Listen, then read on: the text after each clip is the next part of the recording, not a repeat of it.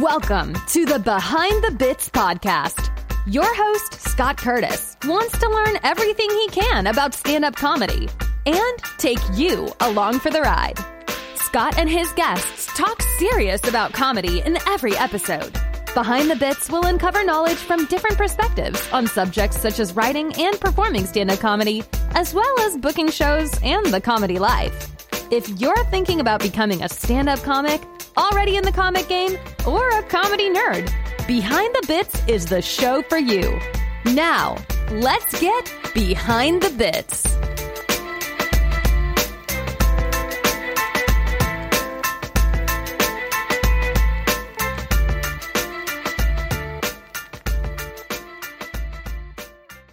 Hey, BTB buddies. As many of you know, Behind the Bits won the Discover Pod's 2020 Annual Awards for Best Interview Style Podcast.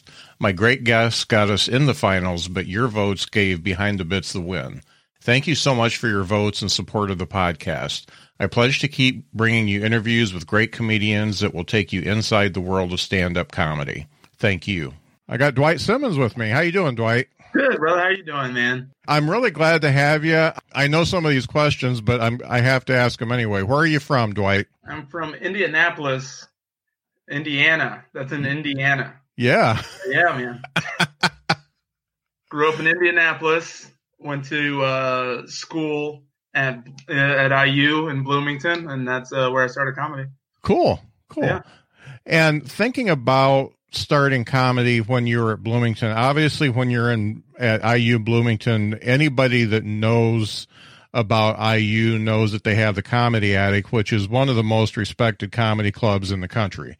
And people don't get that, but I hear comics like Todd Glass being interviewed, and he's like, they ask what his favorite club is. It's a Comedy Attic. Stuart Huff, it's a Comedy Attic. Everybody loves it. So you've got that there, and I imagine that maybe you went to a show there and got the bug when you were doing that? Definitely. I mean, it was, when it first opened, it was a funny bone until Jared turned it into the Comedy Attic to bring in those bigger names that everyone wanted to see, which was really cool. And experiencing comedy in a nice, intimate setting, the energy is just unmatched in there.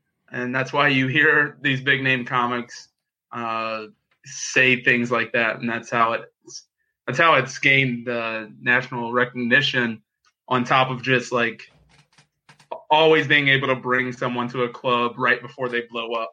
You know what I mean? Yeah, no doubt. So thinking about your first set, so what, first of all, when you were a kid, who were your comedy influences? Who did you watch that made you think that comedy is pretty cool? Everybody. Like, I was pretty much obsessed with comedy. Stand-up was always on in my house. Grew up in a house where everyone had their own TV, not only in the living room, but also in your room. So I would always be watching, whether it was Premium Blend or Comic View, or I got really into old stuff like Richard Pryor, George Carlin. I found the Kings of Comedy. I found Eddie Murphy.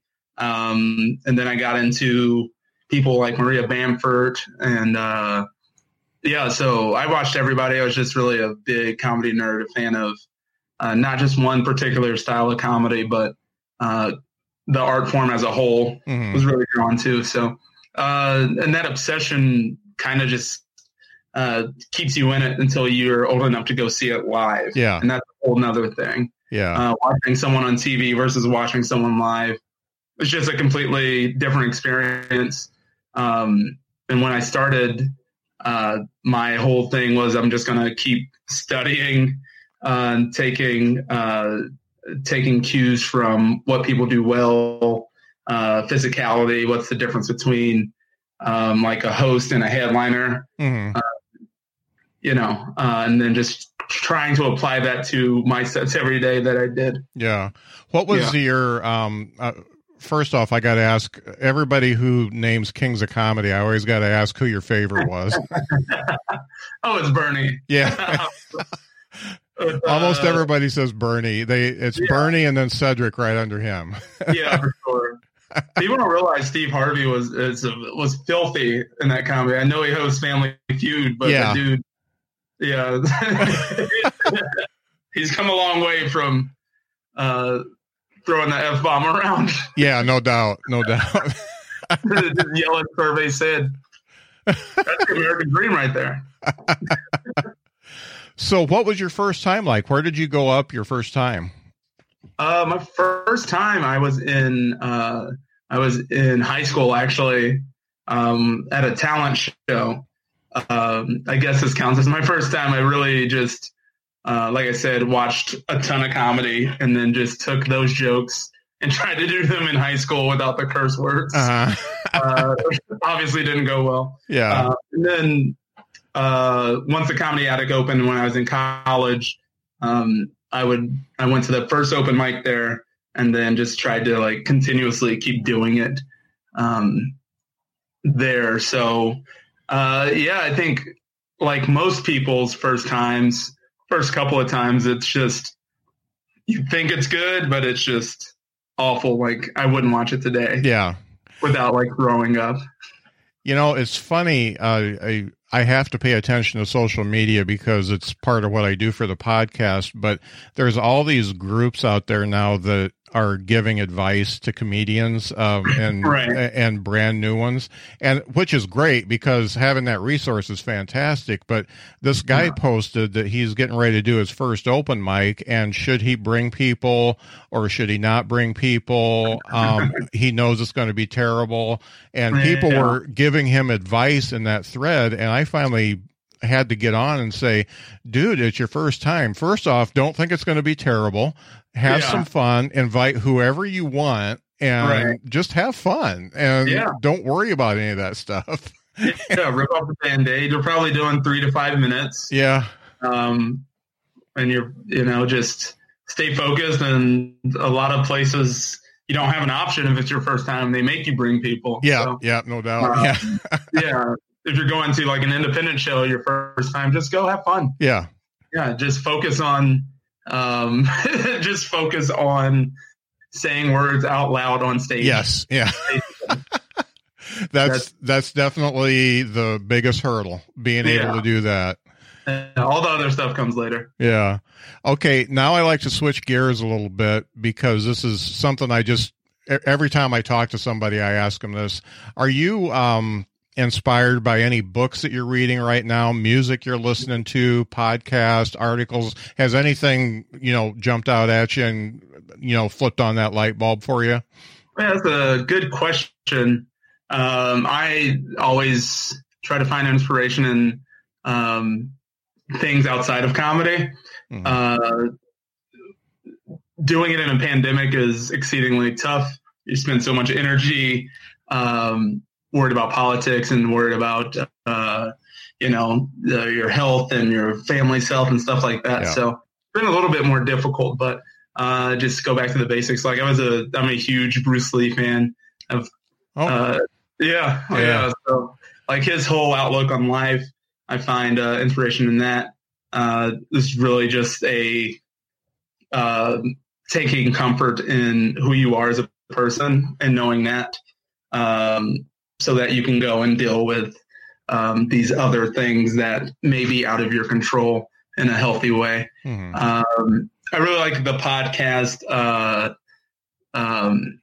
Good One. It's a podcast about jokes as well, where they just break down a joke. It really is good. Yeah, I love that one. That's one of the first ones I found when I started doing comedy. Yeah, that one's great. That's great. My girlfriend got me a book called Creative Quest. By Questlove, the drummer for the Roots, which is I like it, but it's also like he's so prominent that some of his examples of how to find creativity are just kind of outlandish and wild. Yeah, they don't work for the average human being that have those resources. Yeah, when you have your entire day and your entire week to devote to creativity, it's a little bit different. It's a little different. Yeah. When you're very well connected. Yeah. Not everyone can call Dave Chappelle and be like, hey, you want to do some stand-up at this block party? Yeah. The last question I do for the rapid round is, what's your favorite comedy album or special, like Netflix special? And instead of just one, I like to ask for like your top three. What are your top three favorites? Top three specials. Wow, that's tough. Let's see. I'll just say the first ones that come to my head. Probably Killing Them Softly by Dave Chappelle. Mm-hmm. Number one. Number two is probably Kid Gorgeous by John Mulaney. And number three, that's so hard.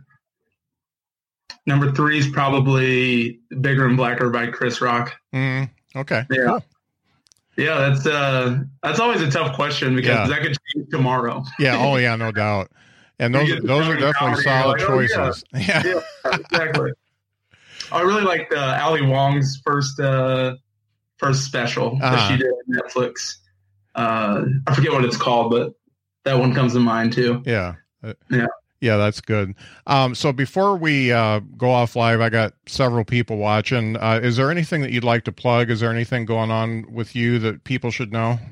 Yeah, I'm about to announce that I am helping with this fundraiser called the Indiana Independent Venue Alliance. So we're trying to raise a bunch of money for these independent venues, a lot of which I've performed at in Indiana, so that they can help deal with the COVID crisis and kind of keep their staff on. So probably going to announce that tomorrow.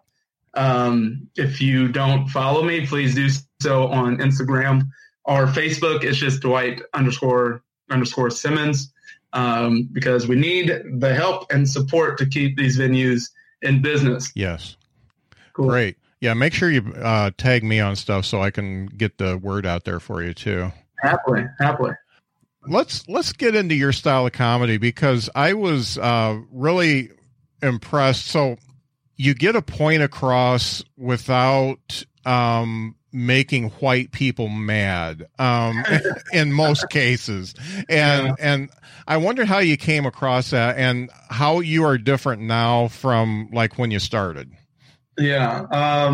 It's an interesting way of looking at it. Probably that just from my upbringing, going to a from a predominantly black neighborhood to Carmel, Indiana, which is predominantly white, having both of those experiences as a kid and needing to use humor to kind of navigate through those waters, definitely applies to how I deal with working out jokes or working out comedy.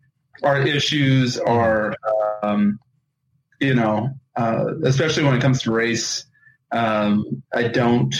It's not my goal to preach, although that definitely happens. I think the first goal should be to be funny, and then you'll be able to, get your point across in a way that's a little bit more palatable. Right. And then, I feel like I've evolved that over the years since I've started.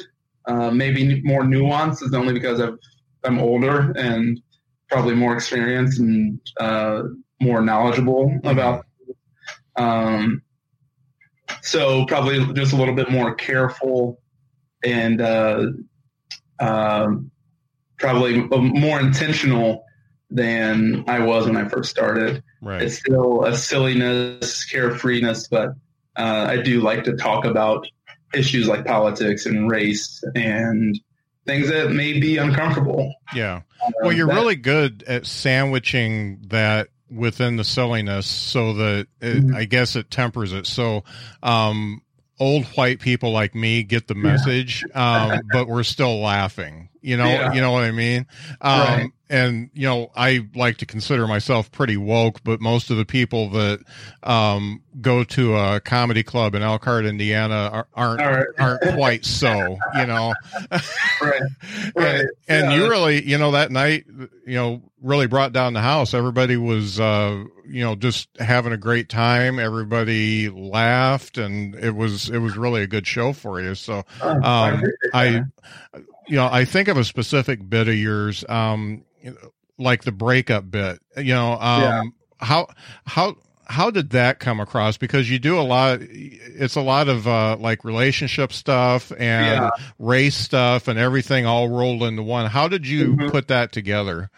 I'm trying to remember the bit you're talking about. I have a couple of them. Yeah, the first it's like breakup stories, and the first one is who was Malcolm X anyway?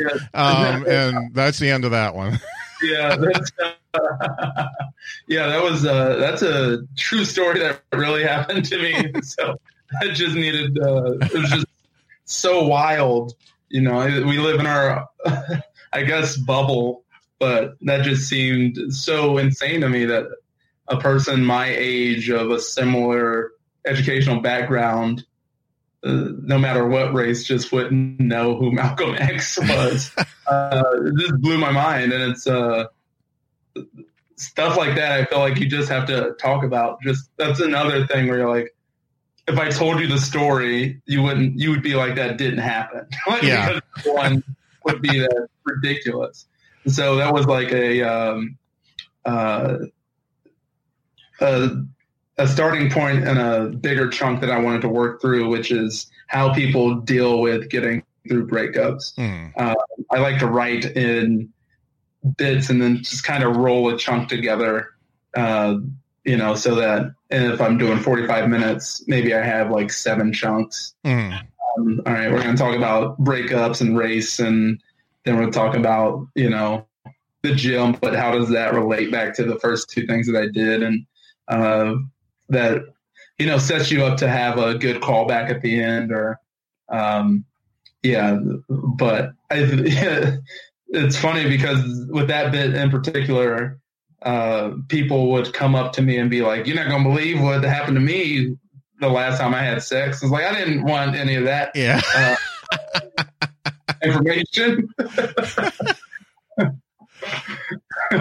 That's one thing about being a comic is after the show, people just think they can tell you their life story and all the sordid details. It's crazy. So if you're good at what you do, then you're a friend to them. Yeah, you're their friend, right? Because you're personable and they feel like they know you a little bit because you've talked about yourself and your beliefs. So yeah. That opens them up, especially after the show, to go, "Hey, we're just talking to a buddy, right?" Yeah. It's kind of like being a bartender, but like up one notch from that. Yeah. Yeah. I've done both, so. Yeah. So thinking about when you started and you really said, "Okay, this is something I want to do." First off, what were you studying at IU? I was studying kinesiology. All right. And English. Yeah. Yeah. 2 completely different things. Yeah. I wanted to be like a athletic trainer, like a sports team, or something like that. And then I always have loved writing, even probably as early as 4th grade, just like to write, and just thought that was the best fit for me as a person that can't do math very well. So. Yeah. It's funny because did you graduate in 2009? 2010. 2010. So you were there your senior year when my daughter was in her junior years. Okay. No, not her junior, her freshman year. So okay. I think it's just crazy. It makes me really feel old. But yeah, so thinking about when you're starting to do the comedy and you want to do it serious, what was it that made you take that leap and say, "Okay, I'm going to be a comedian now"? Yeah. Well, like I said, I was doing it in college, and I graduated and thought like I was just done with this hobby that I had, because I, had to get a real job and like introduce myself to the world. And I really wasn't doing it that seriously in school. Like I wasn't like, I maybe hosted a couple weekends. I maybe did some guest sets, but nothing really where I could be like, I'm developing this craft. But in like my first year, I moved to Chicago with my girlfriend at the time, got this job in sales that I hated. I was selling material safety data sheets. All right. Yeah, the software. MSDS, baby. Yeah, how exhilarating. You gotta love those. Would you like software to organize your acetone spreadsheet? Some school janitors is like, why is this your job? I was like, are you guys hiring? For sure. Yeah. So that job made me miserable. I wasn't in a healthy relationship at all. So that just kind of all fell apart at once. And then I was like, I just decided to go, do an open mic in Chicago. And I was like, oh yeah, this is what I need to be doing. So after I got laid off from that job and then broke up with my girlfriend, I decided that I was going to take a full run at doing stand-up. And that's pretty much it, man. I dedicated, several days a week to either, riding or driving throughout the state as I'd moved back to Indiana, driving throughout the state to do shows. It wasn't like it is now where, there's several different open mics and showcases and more independent things that are very useful to comedians now. I think we just had 2 clubs and then a show on Sunday that was a book show that you could go hang out on, maybe do it a couple times a year, but nothing really consistent. Yeah. So it's just a lot of hustle, but when you're fired up and new, the hustle's super easy. So you're happy to go out of town and lose money just to do some time. Yeah. Yeah. So that's, so once I got full back into it, I feel like I started to move up pretty quickly. Like I started to MC at the clubs here, got back into, going to check out shows at the Attic. So I was working my way back in there and then doing just random one-nighters where I could like stretch time that I didn't have yet. Comics are like, you got 30 minutes? You're like, sure. And you go like, well, I'll figure it out once I get there. So yeah, doing, shows in rural Midwestern towns, like going up to Wisconsin and going to Martinsville, Indiana, and trying to survive it definitely shapes your style of comedy. It shapes, I kind of pride myself now on being able to, perform in any room, no matter the demographic or where it is. Yeah. Because I've proven to myself that I can do that. Yeah. That's, I mean, if you can make it in Martinsville, you can make it anywhere. I mean, yeah, I got that framed now, that quote. Yeah. It's on my vision board. I mean, you go, man. It's so funny because my wife and I were always late to get a hotel when there was something going on at IU, like graduations and stuff like that. Oh, yeah. So we always ended up in Columbus or Martinsville. If we had the choice, we'd always go to Columbus. Yeah. And if we got stuck in Martinsville, we knew it was going to be ugly. And those hotels there are just, I mean, Yeah, they're shitholes for one thing, but the other thing is there's always a bridal shower or something going on, or right. A actual wedding, and you just see the people, and it's like, man, you guys are like from the 40s. Yeah, exactly. Like, what? You could just drive the 35 minutes to downtown Indianapolis. Yeah, you don't have to be in Martinsville. Yeah. You don't have to do this to yourself. Yeah. I'm glad we don't do it anymore. Yeah. So thinking about what you were doing as far as, so you're leaning into it and you're starting to do the shows and stuff like that. What was it that got you into making the decision to make that first album, the Pacifist Aggressive? Oh yeah, that's so it's probably 6 years in. Mm-hmm. And I, even when I wasn't doing comedy, I never really stopped writing jokes and working them out. And I had, that accumulation of that first 6 years of just, all right, refining material. Mm-hmm. But I really wasn't writing like big new stuff. So the first thing was I had just moved to New York so that I could work on material and new stuff. But I wanted to make sure that I got the bits I wanted and been working on for 6 years. I wanted to make sure that I got them down. And I found out that you can just self-produce your own album.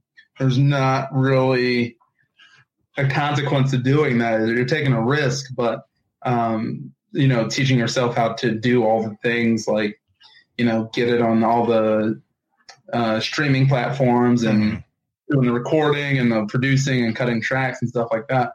You can teach yourself how to do all that. And I just felt like it was really time. And then I kind of scheduled out, 10 days to where places would let me run the 45, 50-minute set just so that I could have it down when it was time to record. Because what I found out when I moved to New York is that there's very few places, if you're trying to make a name for yourself, you don't want to be working on new material. Yeah. you never know an audience, so you want that grade A killer stuff. Yeah. But for me, that really wasn't fulfilling that need to grow as a comic. So yeah, I think just timing and a little bit of preparation. I just felt like I had a strong 45 minutes that I could put on a record. So, and then just so I can move on to the next thing. Yeah, it was strong. I really liked it. So did you actually do physical copies of it? I did, but only like 100. Yeah. So yeah, mostly digital. I really wanted to push people to go buy it online. That's when it was still profitable for people to do that. Yeah. It's not so much anymore. But yeah, I really wanted that number one on iTunes thing. It was really important to me. So to for people to go buy it digitally. So that's how people listen to stuff anyway. So yeah. I also didn't want like 500 CDs in my car forever. Yeah. Yeah, you can't really give a CD away anymore. No. Does anyone under 25 know what a CD is? Yeah, I know. I was cleaning up this area where I do the podcast, and I found like 4 or 5 unopened CDs that I had, and it's like, what am I going to do with these? Yeah, the stuff's on Spotify. What am I supposed to do? Yeah, exactly. Yeah. So thinking about what you did after that, so you've got all this material, and you put it together, you put the album out. What was the next step after that? I mean, did that give you some confidence to say, hey, I'm going to really go for this and get a whole bunch of new material and be a big star, or what was the next step? The next step was just to start working on the next hour. The next, thing. I've never really made a decision that's like, I've never made a decision based solely on let me go to try to chase fame, which is probably why I don't have much, but also it's like, it's not like a career goal of mine. Like I still want to do late night. I still want to do all these things, but I want to make good material and I want to keep myself engaged. And my goal, even with moving to New York and ultimately moving back, was I want to put myself in a position to be the strongest comic I can be. And that includes having fun and, growing as a person and relating that to my material. Hopefully, if you come to one of my shows, by the end of it, you're like, okay, I have a little bit of an idea of who that person is. And, so that's always been the number one goal. So when I was working on putting together my next hour, it kind of just happened a little bit faster, just because I was fully focused on that being the goal. Just writing and working out stuff. Right. So as far as your writing's concerned, do you have like a writing habit? Like you get up every morning and you write X amount of hours or whatever, or does it just come to you and you go as it comes? Yeah, I've tried several times to okay, this is going to be my writing habit, and it's just never worked out that way. Like I'll probably, get antsy here and say I need to be writing every day, and then I'll do it for, a couple weeks, and then that'll be the end of that. A lot of my favorite bits that I've done have come as riffs or off the top jokes, or just hanging out with friends, family, and real life experiences. And I think that's the best way that I write, is through those real life experiences and kind of being silly and trying to take as much as possible from those things. So I do need to be better about sitting down and, fleshing that stuff out. But it's just not as fun as doing it on stage. Yeah, I know.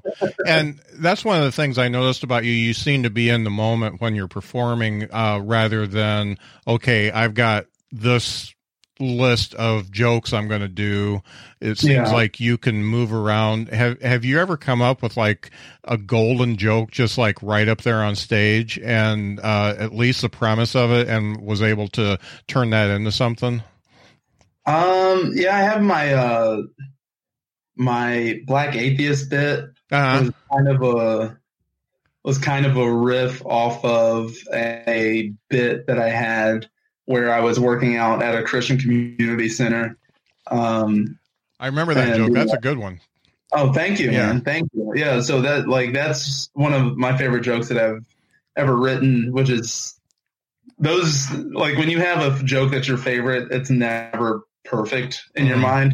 Like there's something else there. But that was one where I was just like, what do I identify as, like, masquerading around this Christian community center around these very stoic, if not pompous, human beings, shooting free throws. It's just like, I don't fit in here. It's the furthest thing you can go from a predominantly white community center for Christians, with Black atheists. So, I mean, that's my favorite way of. It means more because you're in the moment, and I did when I was working on my first album, I did the Bill Cosby thing about Bill Cosby's drug dealer. Like, where's that guy? That was ripped at an open mic. Like, he's probably, I tried it several different ways. Like he probably has a mansion in the hills. Yeah. Yeah. So yeah, I mean, I think a lot of comics like writing on stage and then going back and trying to refine it. But yeah, it's definitely an evolving process for me. Like I don't have one specific way. Like I'm always trying to jot down ideas and see what comes of it. It's been a little bit more difficult with COVID because I'm not going out as much. So Twitter is acting as a launching pad there. I'm using it more than I ever have. What do you feel about? We were on same show last week. That thing, the roast thing. What do you think about doing the virtual stuff? Have you done very much of it? Yeah, I did quite a bit at the beginning of lockdown in replacement of shows that I lost. It's a love-hate thing. It is, you're taking what's available because it's, in a sense, it helps keep you sharp and mentally ready. But you're not going to get the reaction of being in the room, obviously. But I don't hate it. I don't love it. I try to do shows that are kind of like the one that we just did, where it's like a different concept. Yeah. And not just me talking to myself in my pajamas for 45 minutes. Yeah. So yeah, I try to do like the fun, like variety shows. Yeah. I'm trying to toy around with doing something regularly that I stream. So I've been jotting ideas for something like that because, I probably won't take new shows until the spring, because I just want to see what happens with the state of the world before I power through with talking about Wendy's. Yeah. I was a manager for Wendy's, by the way. That joke that joke's fantastic. That hit hard. I forgot about that. I'm glad you mentioned it.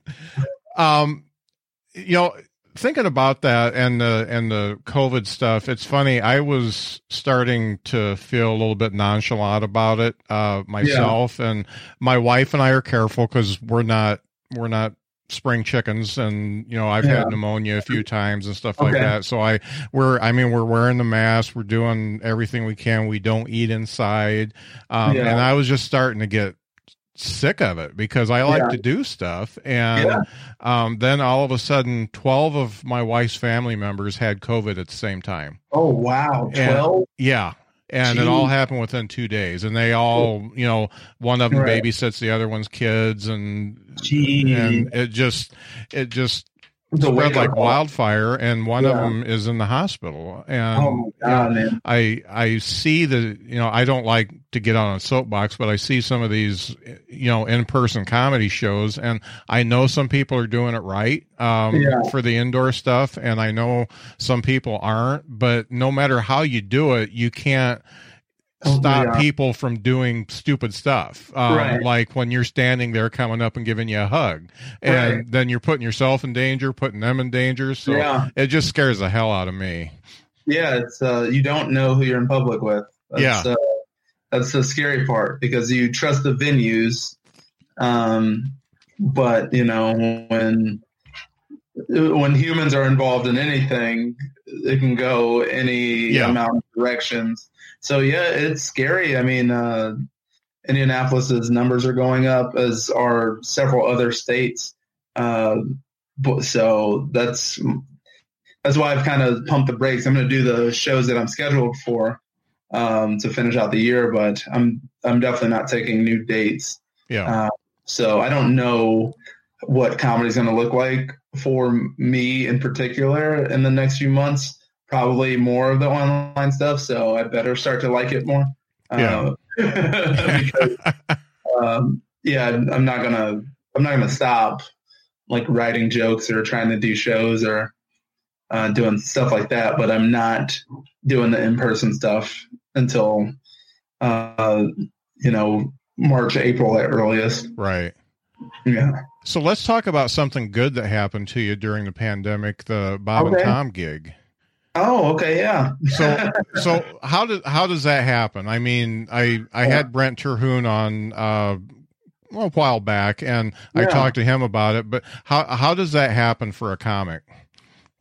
I think most of the time you just send in a submission packet of jokes that the show, might like, or just to show that it's like a resume. And this is what I've done. And the producer of that show reached out to me and asked me for some writing samples and gave me some prompts. And I sent those back to him. And because I've done the Bob and Tom show already a couple times, so they know who I am, which helps, I think. Plus I'm, I know pretty much everyone on that show. So, doing the writing sample, I know what the show's about. I know, the pacing, what jokes would work, because I'm not writing jokes for me, writing jokes for the Bob and Tom show. Right. So, they just wanted to see if I can do that. So, I sent that in and started a few days later. That's great. So that's always been a thing that I've tried to work on, is writing jokes for shows, just in case that opportunity does come around, because my comedy is a lot of race and politics, and especially now talking more about those things, and that's not what the Bob and Tom show is. It's silly stories and human interest pieces and stuff like that, which is also a good muscle to have. So that's been a great way to keep me sharp for like a nightly action that I have to sit down and do that writing. Yeah. Because otherwise it's just going on tangents and rants about my own feelings. Like, hey, remember to try to be funny. Yeah. I got to tell you, I don't talk politics a whole lot in my act, or even at all, but my wife and I are just having so many what the fuck moments right now that we don't, it's just like, because, it's just, I can't believe, I just think that we as a, country, we just like to be lied to, and we don't care, and when it's proven to be false, we're like, he didn't mean it that way, and I just I don't get it, but that's about as much rant as I can do.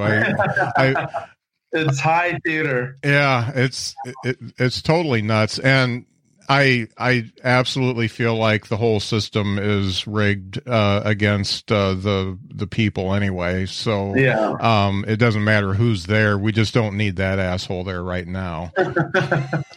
I feel like I want to stand and say, hell yeah, it's definitely going to happen. But I've been let down before. So. Yeah. Well, I've been in some conversations, and the funny thing is I've done traveling to see the kids. So what we do is I've got one kid in Alabama and one kid in Virginia, and my daughter has my grandson, so we want to see him. So we have to make sure that we've been COVID free for 14 days, so we don't get it to them. And then we get an Airbnb somewhere, like we did Kentucky this last time, and we get together and do that. But when I was there, I was like, I saw so many Trump flags that I was like, you guys may think this is going to be a landslide, but these people vote, Yeah. We'll see, man. We'll see. Yeah. So getting back, I don't know how much of that I'll keep in and how much I'll cut out. But getting back to writing for Bob and Tom, when you heard one of your first bits done on Bob and Tom, what was that like? To be honest, I don't listen to the show. Okay. 100% honesty.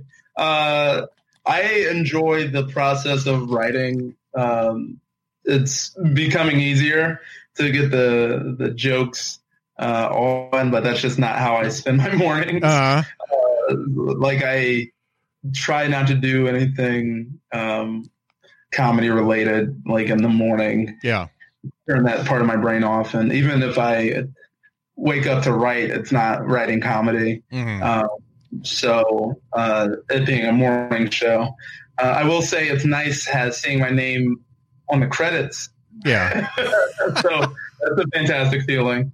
But yeah, it's nice because, like I said before, it is exercising a different type of comedy that I do and am used to doing. So I do feel like overall it will make me a stronger writer and a better comic. Right. Yeah. It's funny. I lived in Indy in the 80s for about 3 years, and I was East Side. I was over close to Washington Square Mall, and I used to listen to Bob and Tom religiously, and that was before they were syndicated, and I thought it was great, and I pretty much got burnt out, and I don't listen unless my wife makes me listen, because she loves it. She thinks it's just fantastic, and she thinks the Willie Griswold is like the funniest guy on earth, and that's so funny. And he won't even talk to me about being on the podcast. I don't know what's up with that, but the ice grill. He's icing me. Yeah. But wow. It's just interesting, you know, people who write for other people. Some people really dig it, and some people they just want to write it and get done with it. So That's good. It was good being completely honest about that. Oh no, yeah, I can't. Like, I'm not. It's, like I said, my comedy, what I'd rather listen to, even if I did, like, I like everything, but I like people that, you know, talk about issues that I care about. I'm getting a little older now, so I'm like really heavy into that as an art form, like specifically by, you know, Chris Rock's one of my favorite comics. So I love George Carlin and Richard Pryor, and you know, I love Wanda Sykes. I love all these people. But there's an audience for everybody. There's no right or wrong way to listen to comedy. Right. It's just like hearing one of my jokes on there isn't like a high priority for me. or even getting the like accolade of, oh, they did one of my jokes on the show. Yeah. You know? Yeah. And so just having the ability to write for that show is pretty awesome, because as you said, they're a legendary show and they're still going. They're extremely good at what they do. So nothing but respect, and really just honored to be a part of it. Yeah. So one question has been in the back of my mind since we started talking. So your parents worked really hard to get you to Carmel, and then you do well in school, and you go to college, and then you become a comedian. What was the reaction to you wanting to do stand-up comedy? It was, I think, surprise, and then happiness, I guess. It was the surprise came because I didn't tell my parents I was doing comedy in college. Okay. And so when I invited them to a show in Indianapolis, they're like, "You do what?" They didn't know that I'd already been doing it for a couple of years. So it kind of harkens back to, I didn't invite people to my first couple of shows, but by the time I was a couple of years in, I was okay. I wasn't great, but I still like I knew how to take the mic out of the stand. You know? I knew a couple of things. So, they were surprised. And then I think they came to a show here at Crackers, and I did well. So they were like, all right, I never told them that, like, I wanted to do it full time. We never had that talk. I just started doing shows more and more. Yeah. And then I told them that I was moving to New York to pursue it full time. Mm-hmm. And, they were supportive. They asked me if I needed anything, or, they knew I wasn't happy doing sales jobs or, trying to chase down personal training dollars. So, I think my parents, I'm lucky. They just want me to be happy. So I think they saw that comedy made me happy. And even to this day, they're extremely supportive about it. Yeah, that's great. Yeah. It's good to have that. I know some comics that the parents weren't too happy about it. So yeah, it's called good parenting. Yeah. Or if you want that for your child. Yeah. Yeah. Tell my dad I'm going to Martinsville for comedy. He's like, no, what are you talking about? Oh man, make sure to keep the car running, whatever you do. Exactly. So, getting to where you would like to go, obviously you can't do everything you want to do, but say in a perfect world, where would you like to take your career from here now? Yeah, it's funny because before COVID, I had a pretty full calendar. I had this audition for Just for Laughs in Montreal. Oh, wow. That I was really excited about, and all that got canceled and pushed. So I think just reflecting over the last several months, I want to, continue doing what I'm doing, but on a larger scale. I definitely, still have that dream of doing late night. I want to put out my next hour, however many years that is. I want to do that on a major platform. Mm-hmm. So want to take steps for that, and I want to develop, my own show and own brand. So right now is, I don't know what that looks like over the next few months. So there's a lot of figuring that part out of it. Mm. But yeah, I definitely want to make a name for myself. I don't want to, be beholden to other people. Yeah. I want to do shows that I find fun. And so it's sort of like a point of building kind of a fan base, and then building kind of a brand where you can have that sort of control. Right. So, yeah. Yeah. It's the marketing technique, 1,000 true followers and you're okay. Yeah. Yeah. Yeah. The true fans. Yeah. Yeah. True fans. That's it. Yeah. Love that. I always get that wrong, and I read the book. What do you think is the best piece of advice you got from somebody while you were coming up? Best piece of advice is probably from a comic named Keith Alberstadt, who is a clean comic. And I think, his way of looking at comedy really kind of inspired my own. His advice was just, you have to work hard. There's no other way around it, because there are so many funny people right now that the only thing that differentiates you from all the other funny people is how hard you work a lot of the time. So that's been my golden rule, is if I can just, kind of stay on top of things and work hard, I can at least have that part of everything controlled. And then I don't turn into this bitter comic that's been doing it for a long time. Yeah.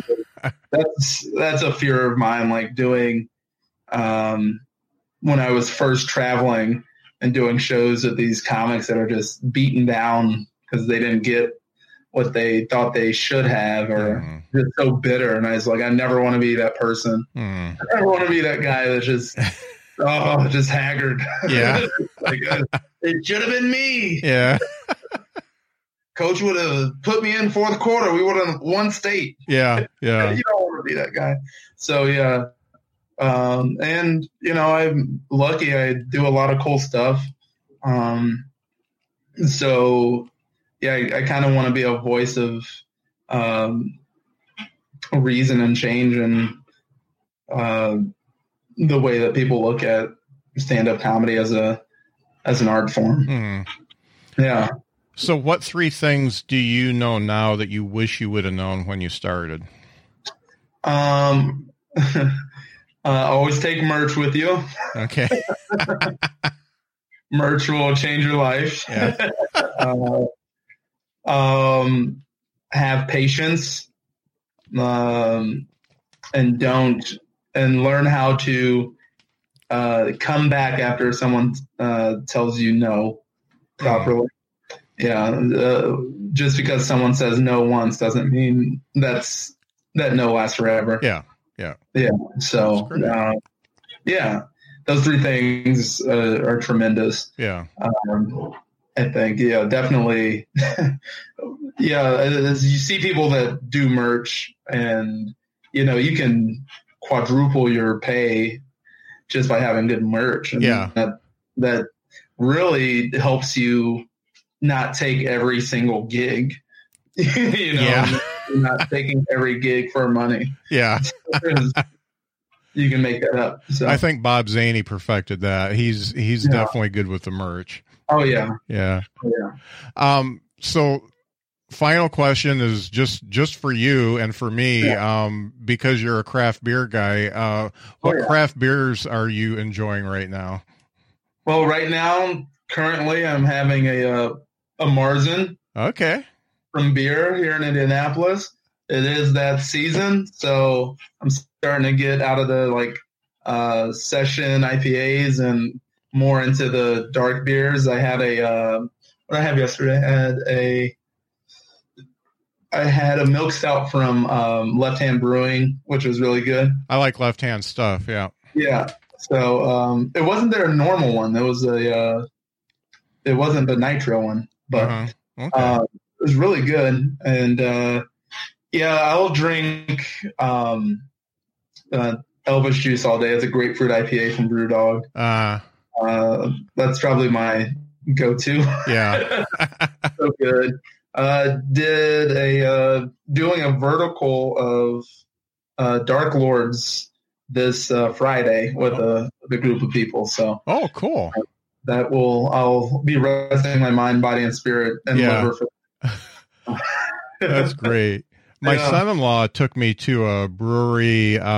It's right outside of DC when I was there, and they were having they